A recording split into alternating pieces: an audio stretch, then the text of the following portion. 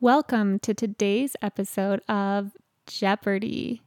Let's take fabled creatures for $100, Alex. Here's your clue.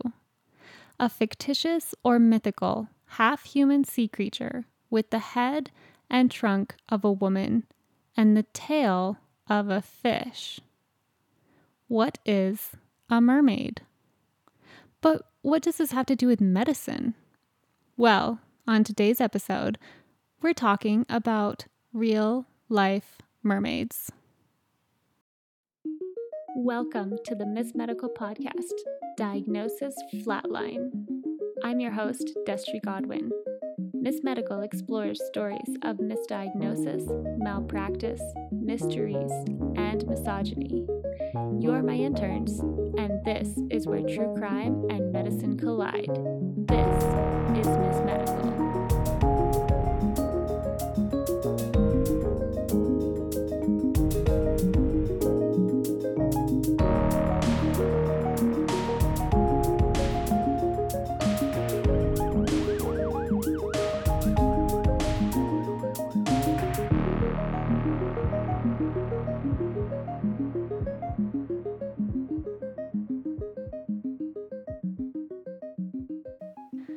Hi interns, and welcome back. Today we are joined by a super extra special guest by the name of Deacon. You can say hi.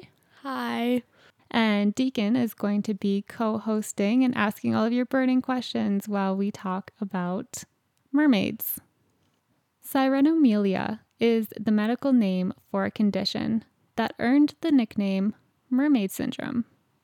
People born with mermaid syndrome aren't actually half human and half fish, but they do have anomalies of the lower spine and lower limbs where we see the lower legs fused together in a very mermaid-esque way. Sirenomelia was first described all the way back in 1542. That's a pretty long time ago. If we break the word down, siren is derived from the Greek word siren, referring to mythological sirens who were sometimes depicted as mermaids, and melos, meaning limb, so quite literally mermaid limb. Not the most original of names. No, not really. But at least it's descriptive. Mermaid syndrome begins during an infant's development while they're still in the womb. So this is something that would often be detected during pregnancy. By the time the baby is born, they will have partial or complete fusion of the legs, but they can also have a variety of other malformations, which typically are also in the lower body. It kind of makes sense because if the legs have fused together, you can kind of see how maybe other things got a bit wonky. Yep, I can. Some common other issues would be malformations in the genital and the urinary systems, which all kind of live in that lower region. The gastrointestinal system, which would be like your stomach and your like small intestine, your colon, the lower spine, the pelvis, and the kidneys. So pretty much everything that lives in kind of that like below your belly button range. The syndrome is ranked according to the amount that the lower legs are fused together. So these classes start at stage 1. Do you want to guess if stage 1 is the better or the worse of them? I'm going to guess the worst. Oh, all right. So other way around. So stage 1 is actually the least malformation. So in stage 1, they would have all of the actual individual bones that would normally be in our legs. And it's only the skin and the soft tissue, so like your layers of fat and stuff, that are fused together into kind of like one big tube around all of those leg bones. So could it still be deadly? It's definitely very deadly. But if you were born with it, you would definitely want to be born with stage 1, if not that you have a choice, but stage 1 would be likely less deadly because if there's less things that went wrong with the bones down in the legs, probably less things went wrong with all of the other internal pieces as well. Yeah. And then for staging, it would go all the way up to stage 6. I wrote that in Roman numerals, and I don't know why, because then I'm like trying to do that in my head. I'm like, wait, what is VII? No, that's 7, isn't it? Yeah. And when you get all the way up to that stage of it, the only bone present in that whole like lower body is just one femur, which had been 2 but were fused together, which is like your big bone in your thigh. So just one lonely bone? Pretty much. Yeah. They may have no feet or 1 foot or sometimes both feet, but sometimes they are rotated outwards and sometimes all the way to even being like pointing completely backwards. Would that hurt? I don't actually know if there would be pain involved. I think that with the amount of malformation and when I start explaining kind of why we think that this happens sometimes, I don't think a lot of the nerve development down there would be as advanced as what it normally would be, where they would feel like the same amount of sensation that you and I feel in our feet and our legs. Often these babies do not have a tailbone, and the sacrum, which is like the bones that make up kind of the upper part of your tailbone region, those bones are often either partly missing or just completely missing as well.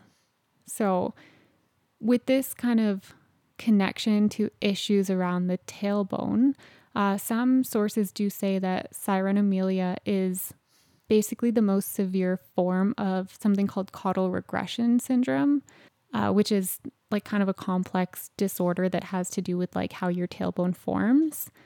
But generally, science does consider Sirenomelia to be its own diagnosis, even though it's very similar in that there's a lot of things that went wonky with the tailbone. If there's anything the same in between them, I would count them as the same. Yeah, that's fair. So I guess, I mean, what causes mermaid syndrome? Like, it's kind of a weird formation in a way. Do you have any guesses? No, I don't. Okay, that's fair because this one is a really tough one and it's a super rare condition. So, like, I don't think a lot of people even really know about it. Basically, we're not exactly sure. So, there's a few theories that we have, but because the condition is so rare, and according to Healthline, there's only 300 reported cases worldwide. And it has a reported occurrence rate of approximately like 1 out of every 60,000 to 100,000 new babies. That makes it pretty rare. And it makes it really difficult to kind of study it very much because we don't see a lot of babies being born with it. I have 2 things. Go ahead. The babies, would they hurt themselves with all these like different changes? Could they like hurt themselves more easily? I do think like, especially before they've been born, like when they're in the womb, it might be very difficult because it's such a squishy space already for babies. And with their bones being kind of so wonky and like their feet being turned backwards, and it could be more uncomfortable for them. But really, unfortunately, a lot of these babies don't live very long at all. So we don't have many cases that have lived to a point that we would really be able to kind of study how that affects their development later on. And isn't the tailbone just annoying? Pretty much, yeah. I'm not sure why we still need a tailbone, but apparently evolution thinks that for now we still do because it hasn't quite caught up and gotten rid of it yet. Yeah, and the reported cases, those are only reported. That's true. And there could be countries in other areas of the world that maybe don't have the same level of reporting of things, or especially in some really like remote areas of third world countries, I'm sure that there's probably babies that maybe at some point were born with this, but like the parents may have even feared reporting that to the hospital and the baby died really quickly. And so they just didn't report it and kind of carried on. So the leading theory on what causes mermaid syndrome is something called the vascular steal theory. And that was the theory developed when a man named Otto Kampmeier discovered babies with mermaid syndrome would typically only have one single umbilical artery. And he actually discovered this all the way back in 1927, which is like even before Grandpa was born. What's an artery? An artery is a vessel that carries blood from the heart. So it would carry oxygen-rich blood away from the heart and lungs to distribute it down to the rest of your body. Oh, how many do we normally have? Well, this one is kind of specific because this is specific to the umbilical. So the umbilical is that cord, like when you're a baby, that connects you to your mom. And then we chop it and it becomes your belly button, is where that used to be. So normally there would be 2 arteries in the umbilical cord and 1 vein. And these babies, instead of having 2 arteries there, they only actually have 1. So I'm going to cover just like a smidgen of anatomy to kind of explain this theory, but I'm going to try and keep it not too complicated. Okay, good. All right. So for the most part, we all know what the aorta is. Although if you don't, it's the main artery that carries oxygen-rich blood from your heart through to the rest of your body. So the aorta leaves your heart and it heads upwards. This is called your ascending aorta. And then it kind of like does a funky little U-turn and turns 180 degrees and heads back down your body. And that part's called the descending aorta. And it heads all the way down your torso.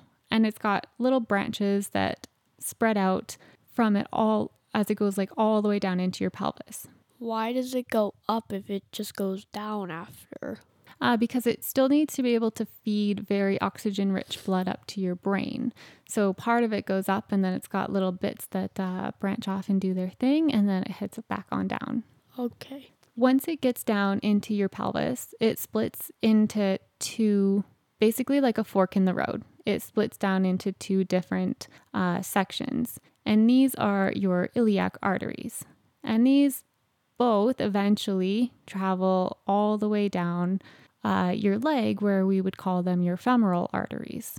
So in developing fetuses, so babies that are still like developing inside of a mom's tummy, there's an extra component here, which is that umbilical cord, which is super important for babies to get their blood supply because obviously they can't breathe yet. And so for them to get oxygen-rich blood, that has to come from their mom.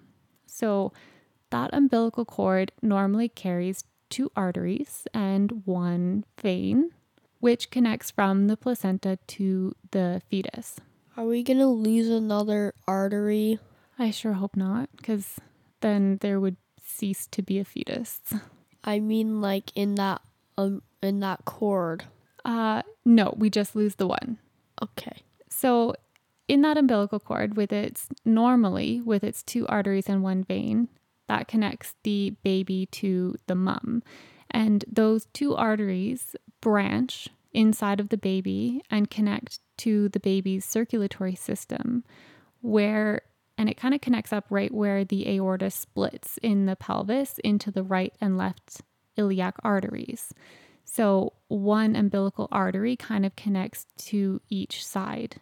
This system ensures that the baby gets lots of oxygen-rich blood and nutrients circulating all through the baby, but also because it's kind of, the blood is going in somewhere like centralized in the baby, the lower part of the body is also getting a lot of nutrients and blood that it needs. I feel like we're not talking about mermaids anymore. Not quite, but we are going to loop back to it because this is the best theory that we have as to why this actually happens. So in the vascular steel theory, the umbilical cord only has one artery, and inside the fetus, the aorta, it doesn't split into those two standard branches.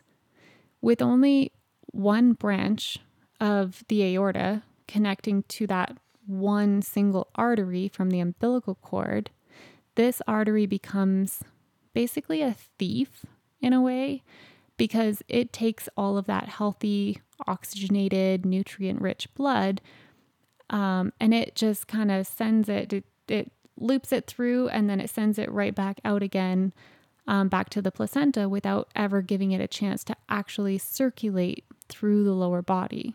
So it's believed that this lack of supply of oxygen and nutrients to the lower part of the body is basically starving the legs and the lower part of the fetus from being able to actually grow and develop how it normally would. I don't think it's supposed to be throwing all the blood away, is it?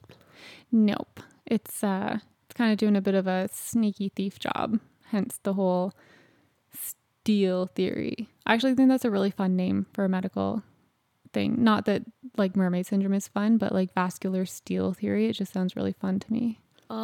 Steel as in take something, or like the metal steel? As in take something.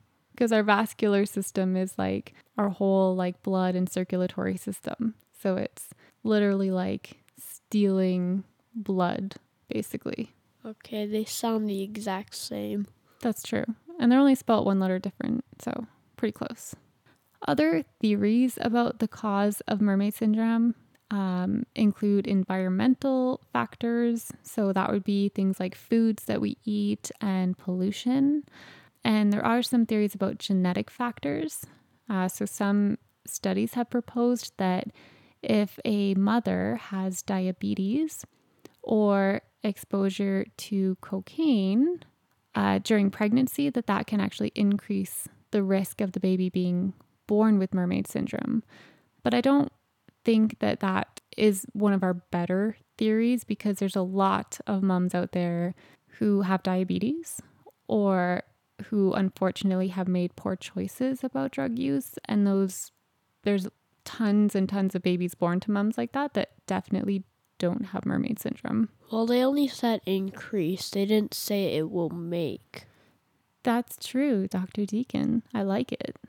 Studies on mice have found some genetic markers, which suggests basically that some people might be more genetically likely to have a pregnancy where mermaid syndrome presents. So again, kind of same like you said, doesn't cause it, but we have found certain genes where if you have those genes, you're slightly more likely that you could have a child with it. Why did mouse come into this? We do a lot of medical testing on mice because we can't really ethically inject humans with a lot of things to test and see what happens to them, because that's not very nice. Not that it's nice to do to mice, but it's a lot simpler to...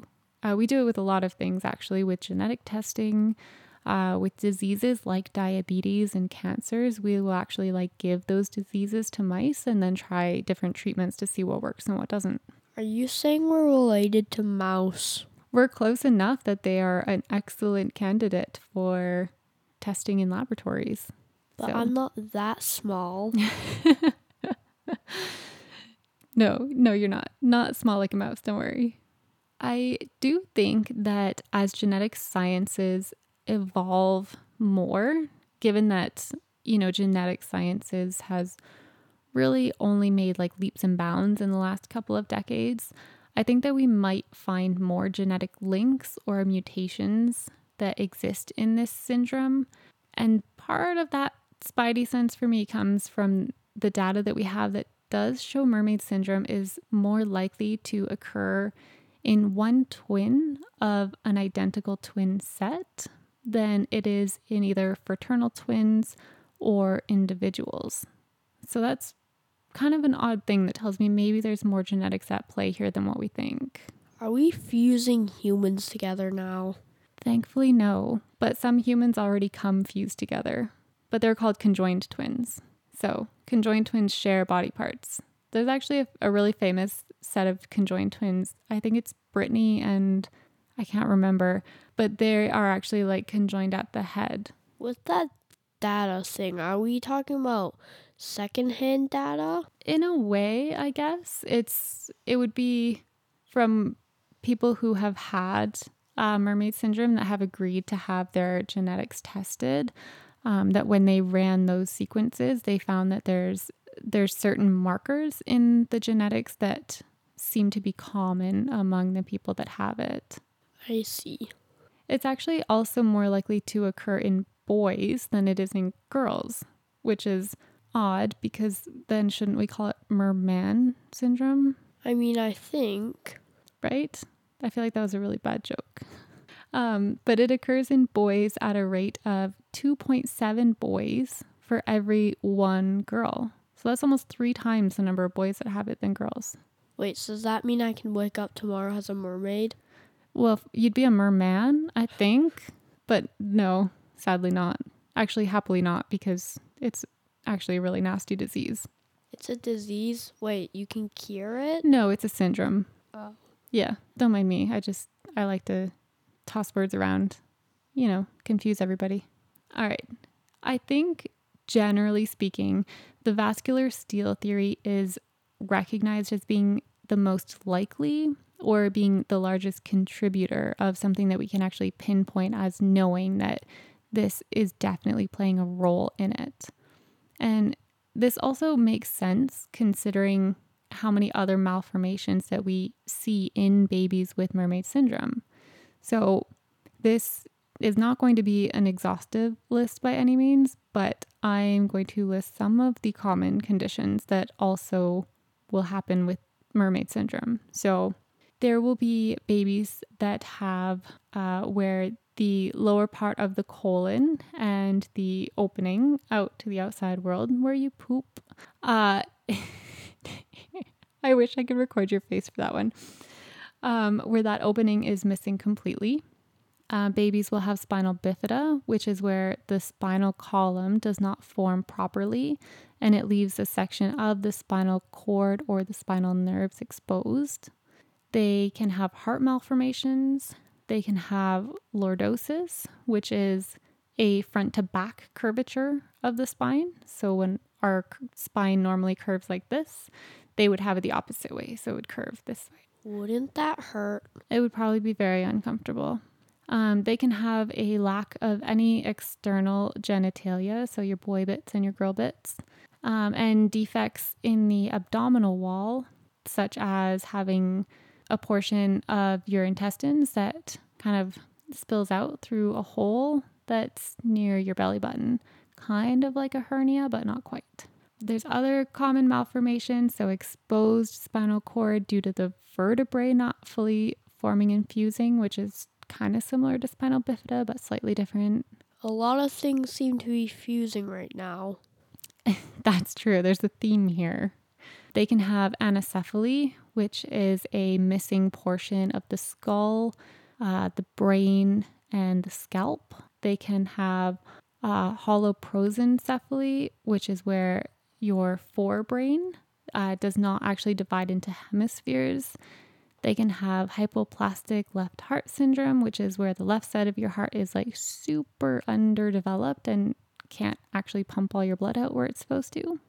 Esophageal atresia, which is when you swallow something and it goes down your esophagus, it hits a dead end instead of actually connecting up to your stomach. Intestinal malrotation, which is just where your intestines are all kind of twisted up wonky inside your stomach. Front part of the brain, isn't the front part of the brain the prefrontal cortex? That is way too in-depth the brain science for this time of night. Okay. I want to say that that it starts out as the forebrain, like when it's a developing fetus, and then it turns into the prefrontal cortex once it's like divided into its sections. Or that the forebrain actually encompasses like the prefrontal cortex and the cerebrum. I'm not 100% sure. I'd have to Google that. It's not that late at night. It's late enough that my specific recall of brain anatomy is not quite up to snuff. The babies can also have persistent cloaca, which is where basically your colon or the end part of your rectum, the vagina, and the urinary tract, which normally should all be three very separate things, actually merge into just one common channel, which sounds like a nightmare, and I'm sure that it is. And they can have other limb defects as well. So, Like they could be missing a leg.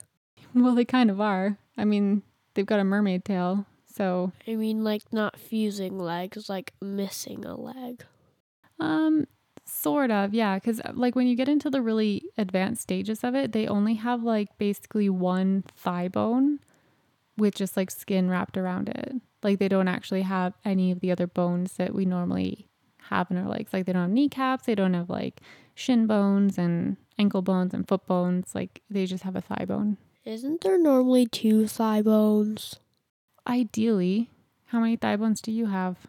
I think 2. I think two as well.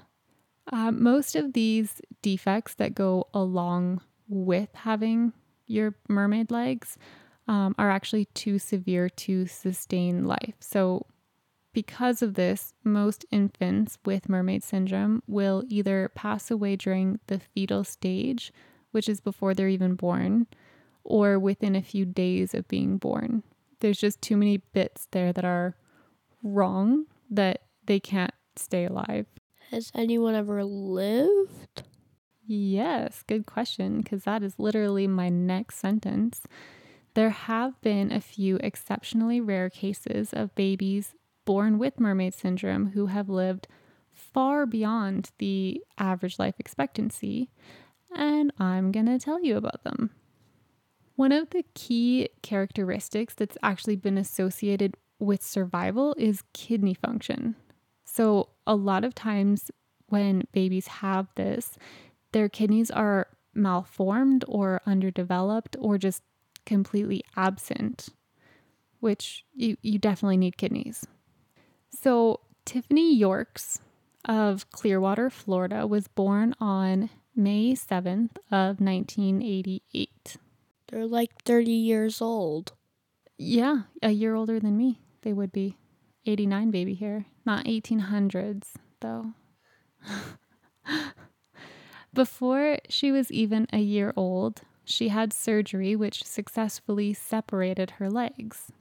She had mobility issues due to fragile leg bones, so her bones were just not quite as strong as what normal people would have. So she was forced to use crutches or a wheelchair in order to compensate. But that doesn't mean she stayed a mermaid. No, they did actually separate the legs, but she wasn't as mobile, so she couldn't really just like walk and run around like you and I. It doesn't change the intestines. That's true. But she had a lot less complications because she actually lived to be 27 years old, which is super crazy for a syndrome where most people with it will pass away before they're even born. She passed away on February 24th of 2016. I found one report that said that she passed away due to complications from her bone issues, but I can't verify the accuracy of that, so I'm kind of hesitant to say that that's what caused it. We don't know what caused it. Not for certain. I couldn't find anything in... We just need a few mice to find out, though. Yeah, pet mice. At the time of her passing, she was the longest surviving patient to have mermaid syndrome. Does that mean she's supposed to be famous? I think she was famous definitely in the medical community to have somebody with such a deadly syndrome be able to live for so long. She was definitely a pretty special case. There was another case, and her name was Shiloh Pepin. not Auntie Shiloh. Oh, okay. And she was born on August 4th of 1999 in I can't say this, Kennebunkport, which is in Maine, which is in the US, So just somewhere in the US. basically. Apart from the expected fused legs, she also had no bladder, no uterus, no rectum, no vagina, one ovary, 1/4 of a kidney, and only 6 inches of intestine. I thought you were going to say no head there. Yeah, there's a lot of things missing there. And I mean, with that list, her surviving even past birth seems like nothing short of a miracle, because those are a lot of critical things that we need to stay alive. At the time, medical experts expected that she would probably not live much more than maybe a few months at best. That's not very long. No, but I feel like the life expectancy for people with this is not very long in general, So basically, it's not long either way. generally speaking. By the time she was 4 months old, the little bit of natural kidney that she had, that like 1/4 of one kidney, had failed, and she had to start dialysis treatments in order to survive. She had her first kidney transplant just before she was 2 years old, which was a successful operation. Did the kidney not like her, so it decided to fail? No, it's just too much workload on. You're taking what should have been the work for 2 fully functioning kidneys, and you have just 1/4 of one kidney trying to do all that work. And it just can't keep up. And then people kind of do the same thing, right? If we put too much pressure on people and they feel like they can't give up, sometimes they just are like, all right, I quit. I'm not doing it. Didn't you say there was supposed to be more boys getting the merman thing than girls? But so far, both of these cases have been girls. Yeah, and what's really interesting is I actually went back and double checked that statistic, because when I was looking at the stories of people who had this, who had survived past just being like an infant, the stories were girls. And I actually went back and double checked, because I'm like, I thought it was more boys that got this than girls. So I cannot explain, although now that I'm thinking about it, maybe because it's more common in boys might have usually a more severe form of it. So maybe because girls are not quite as likely to get it, they have a less severe form of it, and then they're more likely to live a little bit longer. I don't find that really fair. Yeah, I don't really find the mermaid syndrome fair, like, period. I feel like it sucks to be all these people. Yeah.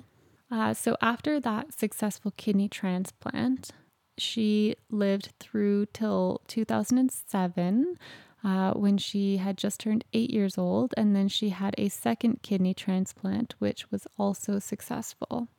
So that's quite common in children that need to have kidney transplants. A lot of times they'll have to have another one done later when their body's a lot bigger and they need basically like a newer, bigger pair of kidneys instead. So they'll kind of swap them out. You're using all the years that most of the books that I read are made. Weird coincidence. If you are listening to the podcast and you were already familiar with mermaid syndrome before this episode, there's a good chance that it's because you may have already seen Shiloh's case. She was featured on a TLC documentary titled Extraordinary People, Mermaid Girl. Interestingly, in Shiloh's case, she never actually had her fused legs separated. I'm not sure if there was a medical reason for this, since it tends to be one of the more common early on surgeries to be done with this condition, or if maybe there were complications and medical indications that would have made that surgery too risky. Shiloh lived a happy life regardless until she passed away on October 23rd of 2009 from pneumonia when she was 10 years old. That has nothing to do with the mermaids. What, pneumonia? No. Yeah. Wait. Yeah. Yes, that's true. But I think she was probably more prone to have health issues because of the kind of stress that her body was under normally from having mermaid syndrome. So she probably got a lot sicker from having pneumonia than what you and I would get if we caught pneumonia. The last case study is of Milagros Serran Aroso. Caroso? I feel like I'm saying that wrong. Who was born on April 27th of 2004 in Peru. And it's another female case. What? I know, it's super weird. Well, her heart and lungs were actually fully formed and without any defects. She did have a deformed left kidney, an undersized right kidney that was located abnormally low in her abdomen, and her digestive, urinary, and genital tracts all shared one single tube.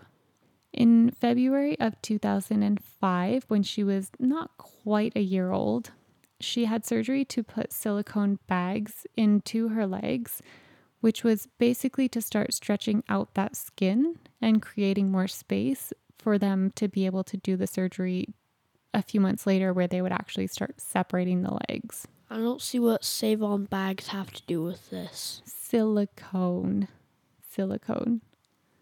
Like, Okay. basically like water balloons. Are they gonna pop? No, ideally not. Only a few months later, on May 31st of 2005, she had that operation, which was considered a success, and they separated her legs all the way to just above the knees. However, after the grueling surgery and recovery, Milagros became essentially a mute, so she no longer spoke or formed any sentences. Nobody knows if this was a separate medical issue entirely, or if she had been so traumatized by the medical procedures that it was a psychological response to that trauma. Or did someone press the mute button? Sometimes I wish Aries had a mute button. Regardless, she did have another surgery in September of 2006 to finish separating her legs all the way up to her groin.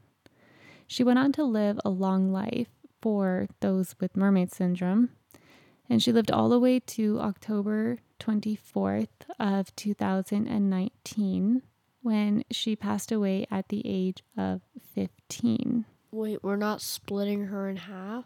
You can't split a person in half. Oh.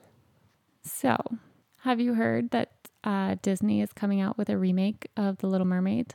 Does it have anything to do with the mermaid syndrome? No, not especially.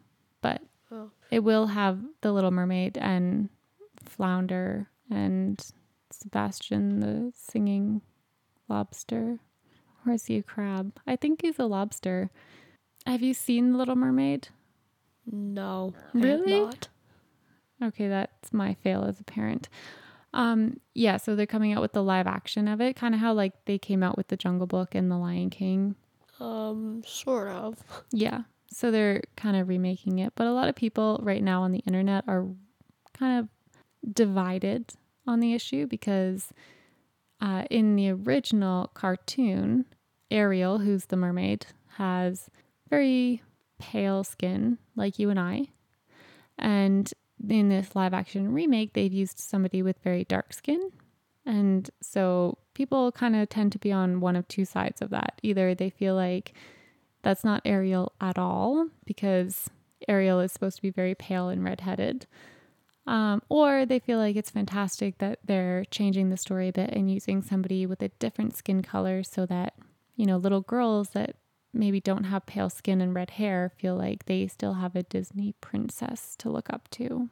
I feel like while the rest of the world may be arguing about the skin color of the Little Mermaid movie, we can remember that sometimes, very rarely in life, there almost are real life mermaids. Are all these fusing people gonna blow up? I feel like that might actually be better for the world. if that happened. Okay. So many arguing people. I feel like everybody wants to have a hill to die on these days. That's an expression. I don't, that's not literal. Like, people don't actually want to die? No, but it just means like when people kind of pick something that they have to like stand for so strongly, and they won't like give up that standpoint. And it feels like a lot of people in this day and age feel like they need to like take a stand for really silly things that I don't understand why people argue about them. I don't think I'm silly, so I don't do that. That's good. It's okay to stand up for things that you like really super, super believe in. But if it's something really silly about like what actress is in a Disney movie, I just don't feel like that's worth arguing with people about, you know? Yeah. All right. That's our life lesson for today. Everyone needs to calm down about The Little Mermaid. I feel like our life lesson was more about real life mermaids, not Little Mermaid. That's true. Maybe if more people spent less time worrying about the Little Mermaid movie and more time worrying about like research and development for real life mermaids, then our world could be a little bit of a better place. For sources and additional show notes, follow the link in the episode summary to our website. If you'd like to see pictures related to the episodes and the Miss Medical podcast, you can find us on Instagram as Miss Medical Podcast. If you love Miss Medical and want to support the show, find us on Patreon where you can officially join the intern team. All episodes are written by myself and aim to be as factually accurate as possible. Music is an original composition recorded and produced by Jason Chamberlain. And of course, make sure you follow the podcast on your chosen platform so you never miss an episode.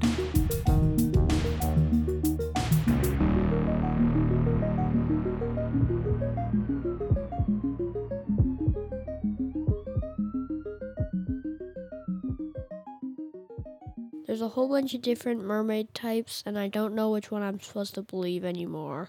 What mermaid types? Well, there's sirens that are mermaids, but they kill people. They kill people? Yeah, sirens. Have you not heard of them? Apparently not. Sirens kill people? Are they girl mermaids? Yes. And they kill people? Yes. Like pirates? Deacon's just shaking his head at me right now. I feel like he's embarrassed. Okay, why do sirens kill people? I don't know. They eat them. Like, they're like cannibal mermaids? Well, they're not technically humans, so they're not cannibals. Where in the world did you learn about sirens? Basically anything that has to do with pirates has sirens in them.